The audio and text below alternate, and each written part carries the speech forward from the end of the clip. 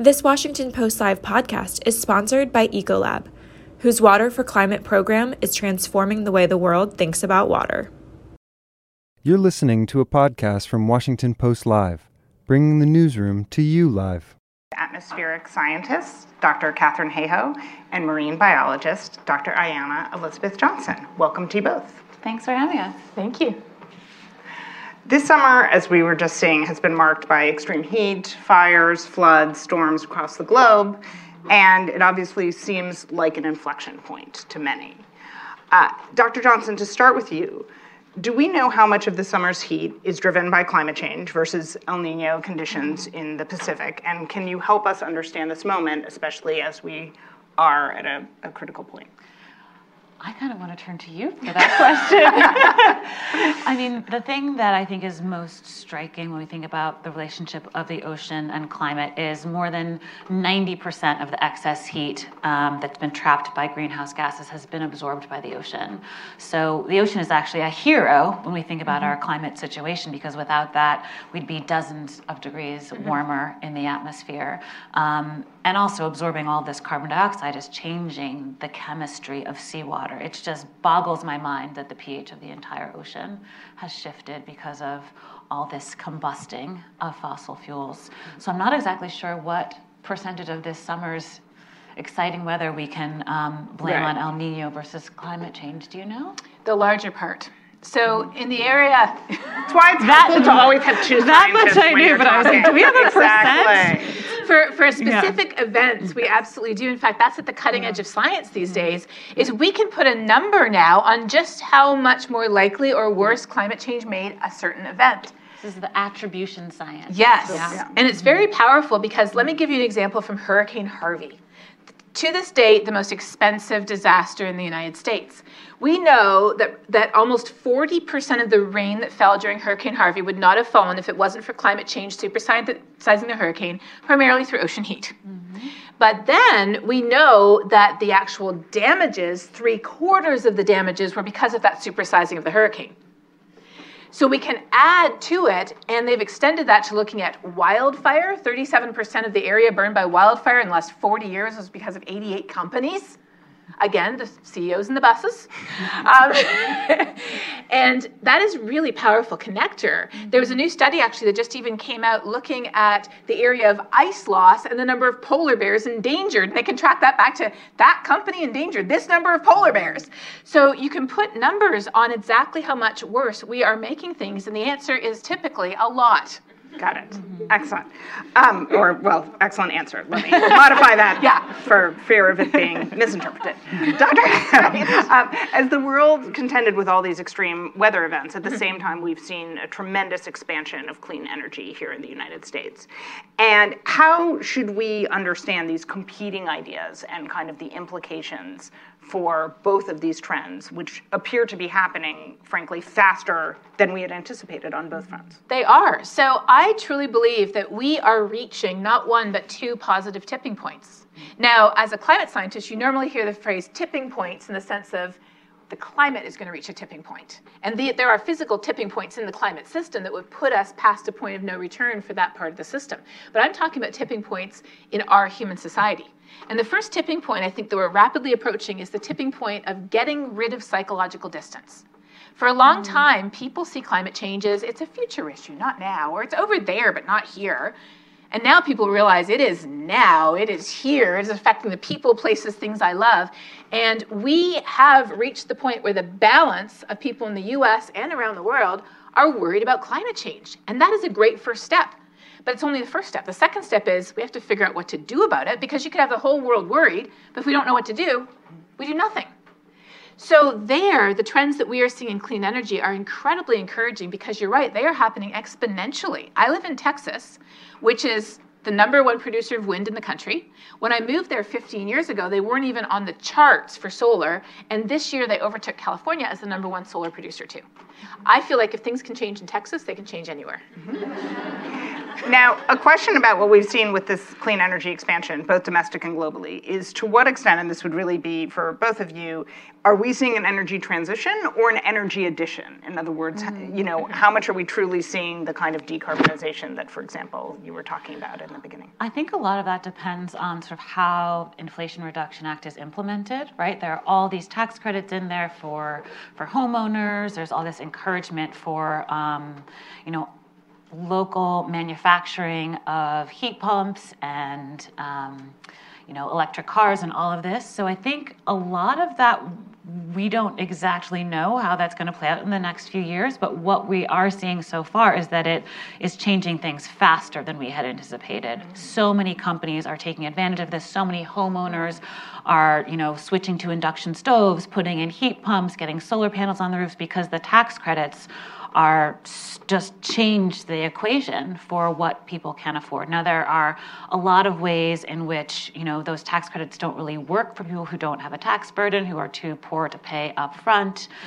So there's certainly some very significant justice issues in how that will be implemented that we really have to keep our eye on and think about how to thread that needle much, much better.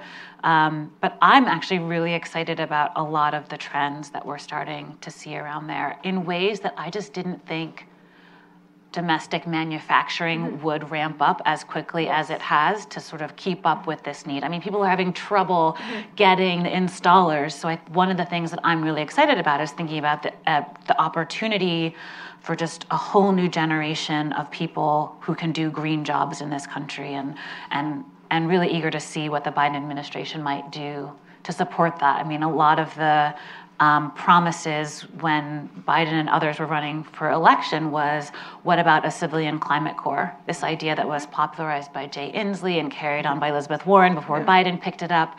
And I think that's something that could be a huge benefit to this nation if we're thinking about how to really invest in making sure people are ready for this transition. We just don't have enough electricians and solar installers and green building retrofitters. I mean, it's so important to remember we have hundreds of millions of buildings in this country that need to be transitioned to renewables, and that's just a big physical task.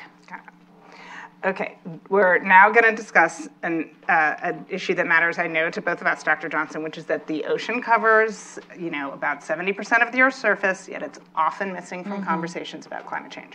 Why do you think that is? And if you had to convey why the ocean should be more central to the climate conversation, how would you do that? The ocean is a huge part of our climate system. I mean, when we think about the way that heat moves around the planet, a lot of it is in the ocean. A lot of it is absorbed by the ocean. Major ocean currents are moving heat around the planet. If we think about, why Europe isn't frozen, I think a lot of the times we think about the ocean as a source of the climate problem or the risk or threats. We think about sea level rise. We maybe think about hurricanes. Maybe we understand that they are strengthened as the waters are warming, making them, stronger and wetter, more dangerous. But I don't think people think enough about the ocean as a source of climate solutions. So if we think about how all these things add up, we think about coastal ecosystems that are absorbing all this carbon and buffering us from the impact of storms, all of those wetlands, mangroves, seagrasses, coral reefs. Those are really important natural protection from storm surge and hurricanes. We think about offshore renewable energy. Right now, primarily that's wind, but there's potential for a lot of other different varieties of that. We can also think about regenerative farming in the ocean of seaweeds and shellfish as a really low impact form of supporting domestic food security. And so if we add all that up and figuring out cleaning up shipping and ports, this is 20% of our climate solution that could be coming from the ocean. And so when I look at a lot of climate policy and I don't see the ocean included in there, I'm like, well, this is an incomplete solution if we're not including the ocean. So I feel like a lot of what I do is just raise my hand in every climate conversation. I'm like, also the ocean. We can't actually do this if we leave the ocean out of the equation. Have you ever thought of just getting a whole outfit that just says, I am the ocean? Just sitting there pointing to it? It's a lot of responsibility to be the ocean. Exactly. But I think you can carry it off. And Dr. Hayhoe, could you talk a little about feedbacks in the carbon cycle and why they matter and what we need to know about them, particularly at this moment? Well, feedbacks in the climate system as a whole. We have, as far back as we can go in the history of this planet, and paleoclimate science goes back hundreds of thousands, millions of years, we have never pushed the planet this far, this fast. The closest analog to what's happening today was 55 million years ago, when clearly we did not have 8 billion people on the planet and $50 trillion worth of infrastructure. And at that point, according to our best estimates, the amount of carbon going into the atmosphere on an annual basis back at the time of extremely rapid warming, the fastest we've ever seen, was 1/10 of what we're putting into the atmosphere today. So this is an unprecedented experiment we're conducting with the only home we have. And when people say, well, what do we have to do to save the planet? I'm like, the planet is going to be orbiting the sun long after we're gone. What do we have to do to save us? And by us, I mean us humans and all the living things that share this planet with us. Because when we go back in the past, times of rapid change have been characterized by a word, and that word is extinctions. Would be great to avoid that this time around. I think the good news is, like, we really do have most of the solutions we need. There's a lot of talk about, like, the need for technological innovation to address this crisis, but, like, we really do have the solutions we need. We have renewable energy. We know how to we know to develop public transit. We know about regenerative agriculture. We know about how to retrofit buildings. Like, we know not only what to do, but how to do it. And it really is a matter of, like, how quickly, and building the political will and making sure people are trained to actually do the physical changes that need to happen. And just, I think this last summer, as Katharine was describing, has, like, really helped us with this social tipping point of, like, people are awake. Like, the sky in New York was orange because of wildfires in Canada, right? Like, we had a hurricane just head to Maine. We had a hurricane just head towards LA. People are seeing that this is here and now. And I think maybe it's not so much a sense of urgency that's changed, but a sense of, like, practicality.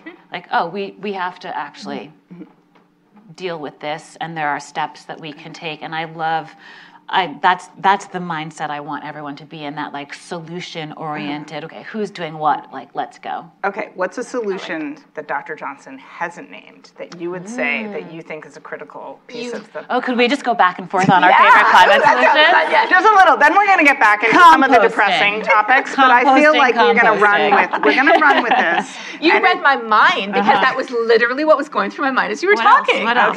Okay. So when people say mitigation, they usually jump to clean energy. But the cheapest form of energy is what? The energy you don't use. So efficiency in our energy use and our food use, we waste 67% of the energy we produce and half the food. There are people going hungry, and there's food rotting, producing greenhouse gases because we are wasting it. So just recognizing that everything has value. We are just such a wasteful society, and everybody can get on board with what our grandparents taught us, right? Waste not, want not. A pinch, an ounce of prevention is worth a pound of cure. Stitch in time saves 9. There's all these adages for it. So that's one. And then the other one is one you alluded to, but I want to call it directly, which is nature. So at the Nature Conservancy, our scientists have calculated that putting carbon, you asked about the carbon cycle, putting carbon back in nature where we want it instead of up in the atmosphere where we had too much of it, because carbon is not bad. We are carbon-based life forms. It's in the wrong place, yes. Yeah. So moving it around using nature is an incredible climate solution that could account for up to 1/3 of the carbon that we produce every year. But it isn't just about putting the carbon back into soils and ecosystems and fields. It is also, like you said, about restoring coastal wetlands to protect us from storm surge. It's about restoring ecosystems to support biodiversity. It's about climate-smart agriculture that is also more climate resilient, as well as putting carbon back in the soil. There are these win-win-win solutions. And when you really look at all the benefits of some of these solutions for health, for the economy, for rural livelihoods, for equality, and for climate too, it's the icing on the cake. The only question I have is why not? Okay. All right, I'm gonna ask a question. I'm gonna preface it with a shameless plug for an amazing series that the Washington Post's climate team is doing this year called Unearthing the Future, which is about paleoclimate, but we don't say that because if you say paleoclimate science, many people might not read it. But instead, it's a super exciting series that some of our journalists have done, where they've gone to Crawford Lake and looked at all the impact that humanity has had since the beginning. They traveled to the Greenland ice sheet with scientists from Lamont Observatory at Columbia to drill to the bedrock. And what is so fascinating about it is obviously it's kind of asking questions of the rocks and telling us, having them tell us what the future is.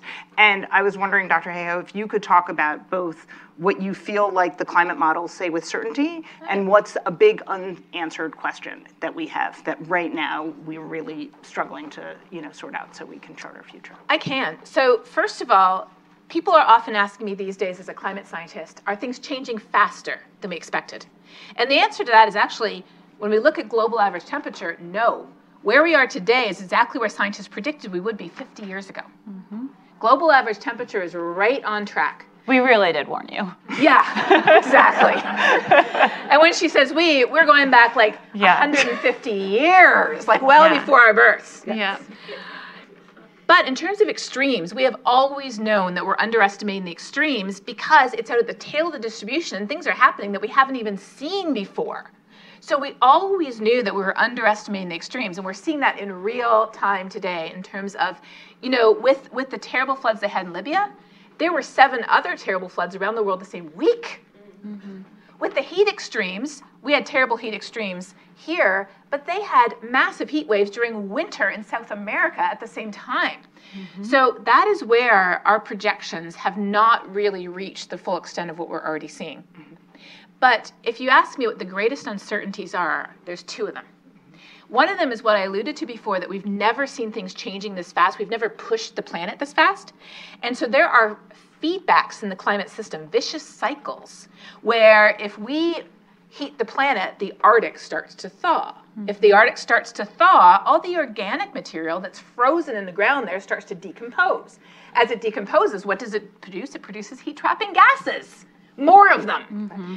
So the question of how's the planet going to respond to this massive kick we're giving it that is bigger than anything we can ever see is a very concerning question to climate scientists that does keep us up at night.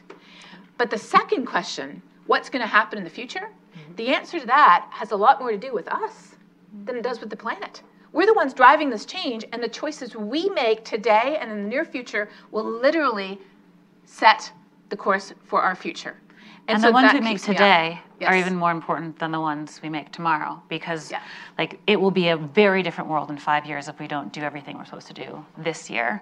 And are sort of if you're thinking, do I take a 2-year sabbatical from climate action now, or do I take a 2-year sabbatical in 10 years? Please take it later, because the work that you do now will be much more transformational. I mean, take naps and whatever, but and there you go. And breaks. Keep it going. Yes. And actually, in the context of what you just said, obviously in the global climate debate, we often talk about targets and timetables, and and one of the questions is that the right way to communicate climate change, or is there a different language we should be using, or is that the most relevant given the time, the time sensitivity you just talked about? It's so interesting because I feel I think there's no one right way to communicate about climate. Some people will, different messages will resonate with different audiences. So I think the more climate communication we have, almost the better. So great that, you've been doing this work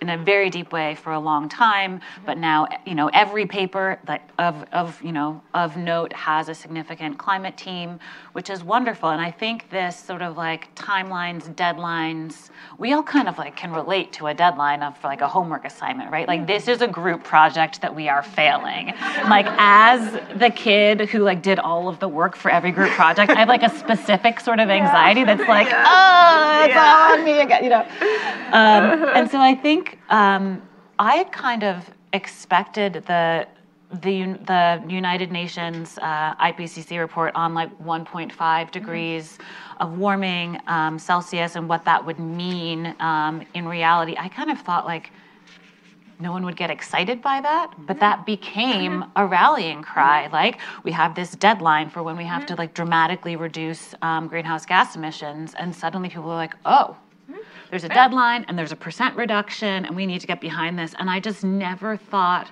I'd hear people chanting like 1.5 to stay alive, or we have 12 years, you know? Yeah. So I guess I'm not very good at predicting what will become chants at climate marches and how that will relate to scientific publications. So it kind of depends, I guess.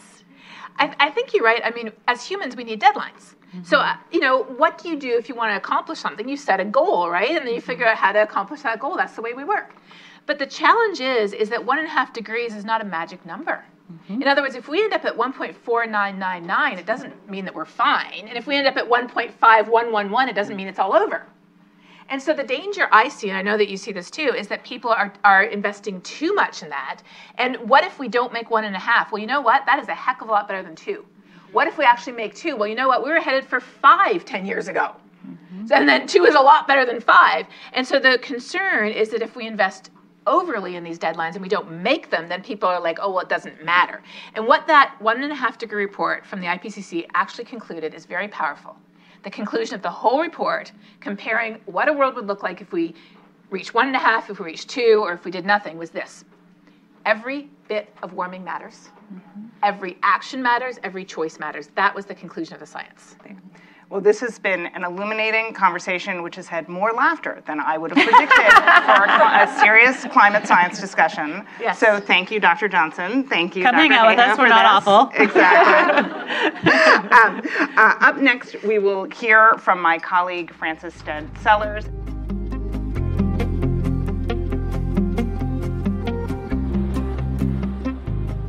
Welcome, I'm Frances Stead Sellers. I'm a senior writer at the Washington Post, and I'm now delighted to welcome Mary Robinson, the former President of Ireland, the former UN High Commissioner for Human Rights, and now the chair of the Elders, a program we'll hear about in a little bit, and Ayisha Siddiqa, who is a youth climate activist and the youth climate advisor to the UN Secretary General. So welcome to you both. I start out feeling a little bit like a third wheel because you came here together, I think.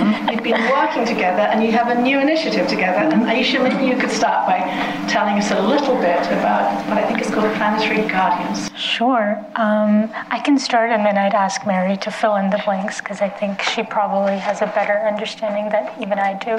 So the Planetary Guardians is an initiative formed to promote the planetary boundaries.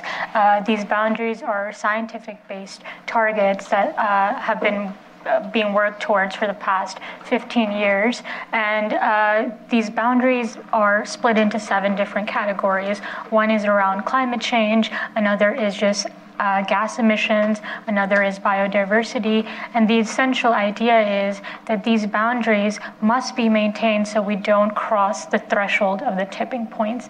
And the really wonderful part of the boundaries is that once we exceed these boundaries, there still are mechanisms to go back and prevent the unchangeable, which are the tipping points. And the Planetary Guardians is an effort to merge the science with the leaders who are working with civil society, with their constituencies, and really make sure that what is said in the science also reaches a far wider audience. So, Mary, do pick up on that if you can. You're also involved in leading the Elders at the moment. And how does this new group learn from a group like the Elders? Maybe you can tell us a little bit about how that works. So we are in, a worrying stage with 6 of the planetary boundaries that keep our world in balance. And what I like about the planetary boundaries approach is it's an explanation for people of why we're seeing these terrible floods, like in Pakistan and in Libya, why we're seeing wildfires all over the world.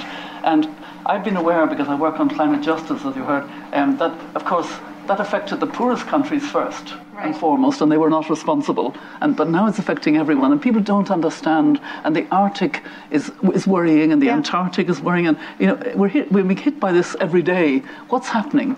This explains the interconnectedness, and it means that we have to see ourselves as nature, not separate from nature. We are nature. We are part of nature. We're part of nature, and we've been losing our humility as part of that. Exactly. And the Guardian, the elders have been working on the climate and nature crisis. We also work on the pandemics crisis and the nuclear weapons crisis. So much in common. Yeah, and we have a lot in common. And actually, I have a fellow elder as a Guardian, Juan Manuel Santos, and he tells a wonderful story about his link with his indigenous peoples in his country when he became president, and learning from their wisdom. And we have several indigenous members of our group, and I feel it's really going to be a wonderful tool that has already been used by some countries. The first country to decide on using the planetary boundaries was New Zealand, under Jacinda Ardern. Takes another woman leader. Right, there we go. And then thank you. And then Finland and Sweden and the Netherlands. Right. And actually, I was very pleased. I'm involved as chair of the elders in a working group on Ukraine, looking at the terrible extent of the environmental damage, including the dam that was exploded. Right. The accountability for it, which of course is Russia, Putin, and also how to build back green. You see the terrible destruction of this war. How to build back green. How to take back. And we're going to use the planetary boundaries framework as a starting point. So, Ayisha, you're 24. I hope you don't mind me telling everybody here that. But you need to mention my age. We'll leave that, or we'll whisper it. And now that we've said it, everybody's going to know it 40 years from now. We've been talking about worry. Your generation has had to embrace a sense of worry that I don't think either of us had when we were 24. Can you talk about that and what it means? How I describe this worry is how many people in the room have experienced anxiety that they cannot explain, or depression that they cannot explain. Look around the room. Yeah. What modern day physics classifies as matter that cannot, matter as energy cannot be destroyed or created is what we're feeling. And the analysis I have for that is, as a species, we are destroying nature at such a mass speed. And we are harming nature at such a mass speed.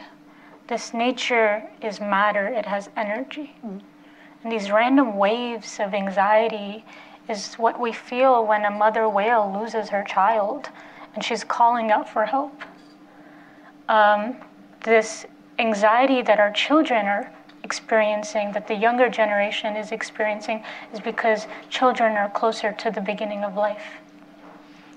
They're able to have a wisdom that allows them to connect to what is happening in the world around us.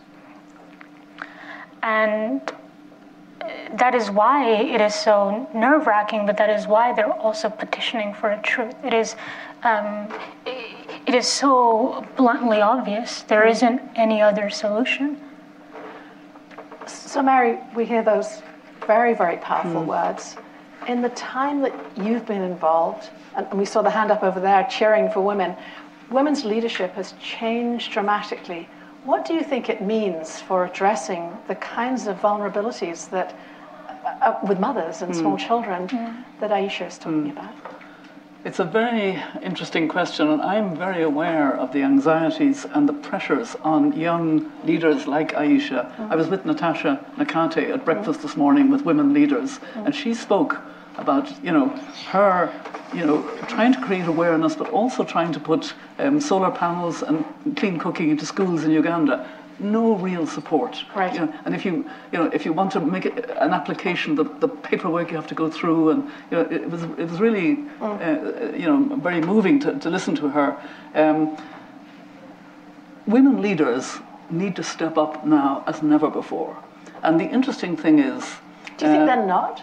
They are, well, they have to step up on climate. Right. The climate and nature crisis. What we're finding is that there are very many women leaders who do extraordinary work on health issues, on violence against women, on girls' education, on Me Too issues, all of that. But say, climate is not my thing. Actually, nobody can say that now. We're guardians of planetary boundaries. Climate is everyone's thing. We all actually need to become guardians and feel that connection with nature. And absolutely all of us. And women leaders lead in a different way, which the world needs. I'm very in favor. It's not excluding men. It's having that balance. If you have a balanced cabinet, it's better for the country, it's better for the climate policies in that country, it's better for girls' education, everything. What we need now is much more evidence of women understanding that we are in a crisis. As Greta Thunberg put it so well, our house is burning. So women need to step in. We have an audience here who agrees we're in a crisis, but not everybody does, Ayisha. And you have to convey a message. How do you avoid being dismissed as, the younger generation that gets caught up in, protests and movements and is shrill and will kind of grow out of this? It's the nature of the crisis. We're not going to grow out of it. It's just going to get worse. And we're going to get more activated. But what we're leaving younger generations with is even more work. But on your point of there's people in the room who agree, but then there's a very large constituency that doesn't. And I think to answer that question, we need to see wins. So in the United States, the Dakota Access Pipeline was shut down by conservative white ranchers and indigenous people who worked together because they understood that clean water and clean air and land is everybody's fundamental human right. And when speaking to someone who doesn't agree with me, it's as simple as this. If your tap water tomorrow started coming out dirty, and if you went to the grocery store and you did not have food, you would fight the people making your water dirty and taking your food as well. It's not just indigenous people. Our direct access to water is through our rivers. Is our direct access to our food is through our soil. That is why we can immediately see it. That's why we immediately are fighting for its protection. But in a developed country like this, and we saw it during the COVID pandemic, when people ran out of toilet paper, there were protests and movement around it. But it's, the part about a doomism culture and the part about how young people have this negative mindset, or it's insinuated that we have a negative mindset. Doomism comes from a place of feeling like there is no way out. And when someone like me is called a leader, it's quite destabilizing, because for a long time I felt like myself and my peers were hand in hand walking in a dark cave with lanterns in our hand, but there was no light in front. There's nothing to see, and we have to carry that light and hope for the rest. But wouldn't it be so beautiful if we could pass it along, and so that future generations that are to come, they have a light. They have a light to go towards. Whoops! Don't worry. Take care. Okay. That was very dramatic. And never mind. Let's leave it down there. I made my point. Powerfully. Mary, let's just leave the bit still. Okay. Policy making and activism, you've seen both. And you hear that incredibly powerful message about, finding the light, seeing the light at the end of that tunnel. Which works better? Do they need to work together? How do you see those two things potentially working together to reach the light that Ayisha's talking about? Well, the interesting thing is we are on the cusp of a clean energy, healthier, safer climate world. We're on the cusp of it, but we're moving too slowly. And the science, the planetary boundaries are hurting, and they're hurting seriously. And we need to move with much more urgency. We need a sense of crisis. And you might notice that we're both wearing dandelions.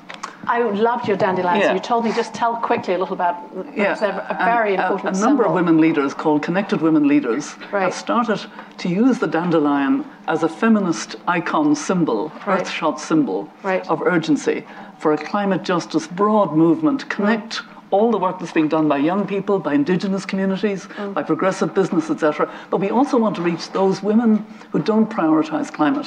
That climate is not my thing. Climate is everybody's thing now, as I've been saying. So we feel the reason that the dandelion is such a wonderful symbol is it grows on all 7 continents. It's very resilient. You can't get rid of the damn thing if you want to. It's very regenerative. It's got long roots. You can eat every part of it or drink every part of it. You can have it in teas and in wine, etc. And even the roots take toxins out of the human body. So how do you spread it? It's a light touch connector. See, if we, the reason we're not moving quick enough is twofold. One, it's the enormous communications on the dark side, as I call it, the fossil fuel side. 4 billion a year, muddying the science, prolonging fossil fuel indefinitely to fight poverty, all this kind of stuff, and paying lip service to clean energy, but not actually really investing. So we need to switch out of what's harming us into that clean energy. But democracies find it difficult, and that's a vital point I want to make, because I know it. I know, for example, my own country, Ireland, we have good climate policy. We have a target of reducing by 51% our emissions by 2030. Despite lots of effort, we're only on course for 29% reduction, but we're doing a lot better than the United States.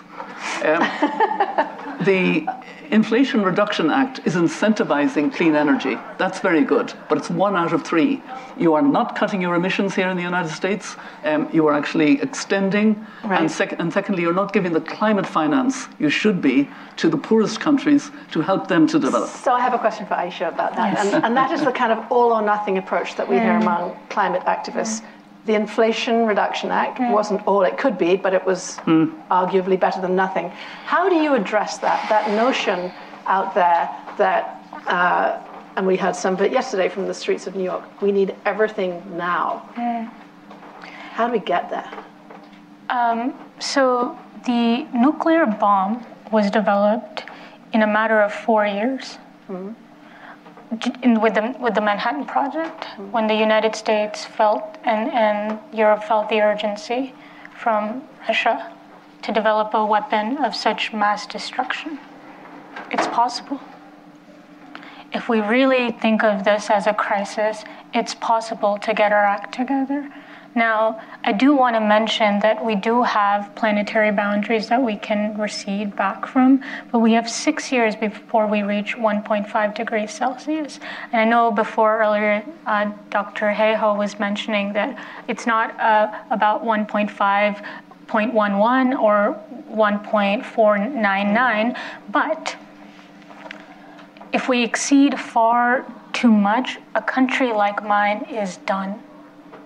Cultures are done, entire people go extinct. And that is why it's necessary to do it both with urgency and then also understand the temporality, because we are only here for a limited period of time. We are leaving a planet that is going to be uninhabitable for generations to come after us. And last point, I was heavily involved in the march yesterday in the organizing. So was I. In the organizing of it. This is the first time that in the United States, citizens came together and said it's the end of fossil fuels. Before, 10 years ago, policymakers were afraid to even say the word. You know, the Paris Climate Agreement, and I know President Robinson was there for a lot of the developments of these things. They don't even have the words oil, gas, or fossil fuel in international policy. So to to really solve this crisis, we need to be honest. And at the policy level, we're not being honest. So the political level also, there's huge partisanship around this topic, particularly in this country. Is there anywhere else like it in the world, Mary, where... I don't think there's any other country where the divide is so bad, and it's kind of really getting worse. Because it's becoming tied in with other political divides. It's worrying to see what is happening in what should be bringing us together. That's why, in many ways, I think we can look to women leaders. I mean, Katharine Hayhoe, whom I know very well, is doing great work in Texas. Talking to people who... Reaching out to groups who don't want to talk about climate, but see a reality. See the flooding, see the storms, see and the cost. We need to talk more about the cost of not paying attention to climate, and especially the human cost, the cost in deaths, the cost in disease, the cost in health, even the cost of the air pollution of fossil fuels, 7 million a year. Dying prematurely because of that. So we need to, the way of talking about it is, factor in the externalities. And more than anything else, we need the kind of voice that Ayisha's expressing here to the political leaders to get that sense of urgency. That's what we need. It's the urgency of now. And unless we can gather our strengths, make more visible all the efforts that are being made at local level to make communities resilient. I hear all the time wonderful stories. That's all underfunded. We need to shift the funding to pay more for what women and young people, and particularly indigenous communities, are doing to help to protect the forests, to save the land, to make the communities resilient, etc. And we need to bring that voice of urgency to democratic leaders to take the hard decisions now. There are actually some of them going backwards. The G20 was weaker this year than last year. The stocktake about the Conference on Climate showed that although all countries are supposed to make their efforts under their nationally determined contributions, none of them have made enough effort, and the most responsible are the worst almost. Which brings me to a last question. We've heard from extraordinary women all afternoon, and you two also represent leadership for your own generations. So, Mary, if you have a message for the women of Ayisha's generation in a sentence or two to meet the challenges we've been talking about all day, what would it be? I'm really impressed in a lot of intergenerational conversation, which I've also had with Ayisha this afternoon, at the knowledge and the awareness and the social connections of young people. The problem is they're not getting the support.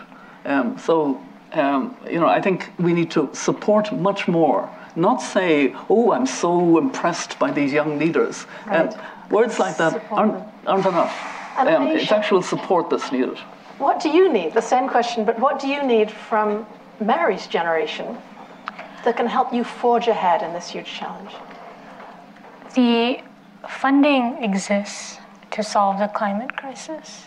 The resources exist to solve the climate crisis. And from Mary as an individual, I am not the arbitrator on this, but she is fulfilling her responsibility. It's not, and I don't even blame my parents in particular, because they did not cause the climate crisis. I come from a very rural community in Pakistan. But it's not just Mary's generation or just elder generations.